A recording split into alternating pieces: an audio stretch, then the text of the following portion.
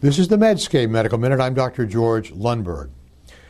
In animal models, hypothermia therapy helps to preserve life and neurologic outcomes after traumatic brain injury. How about humans?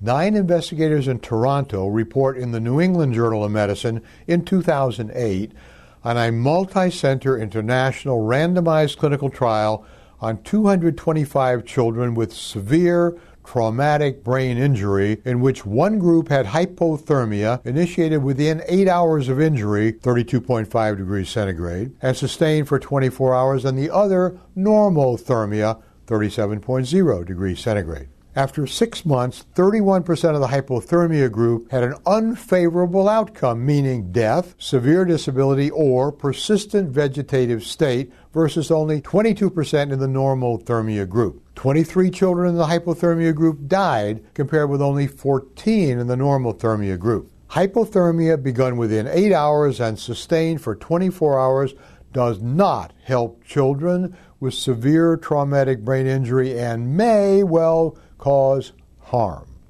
This article is selected from Medscape Best Evidence. I'm Dr. George Lundberg.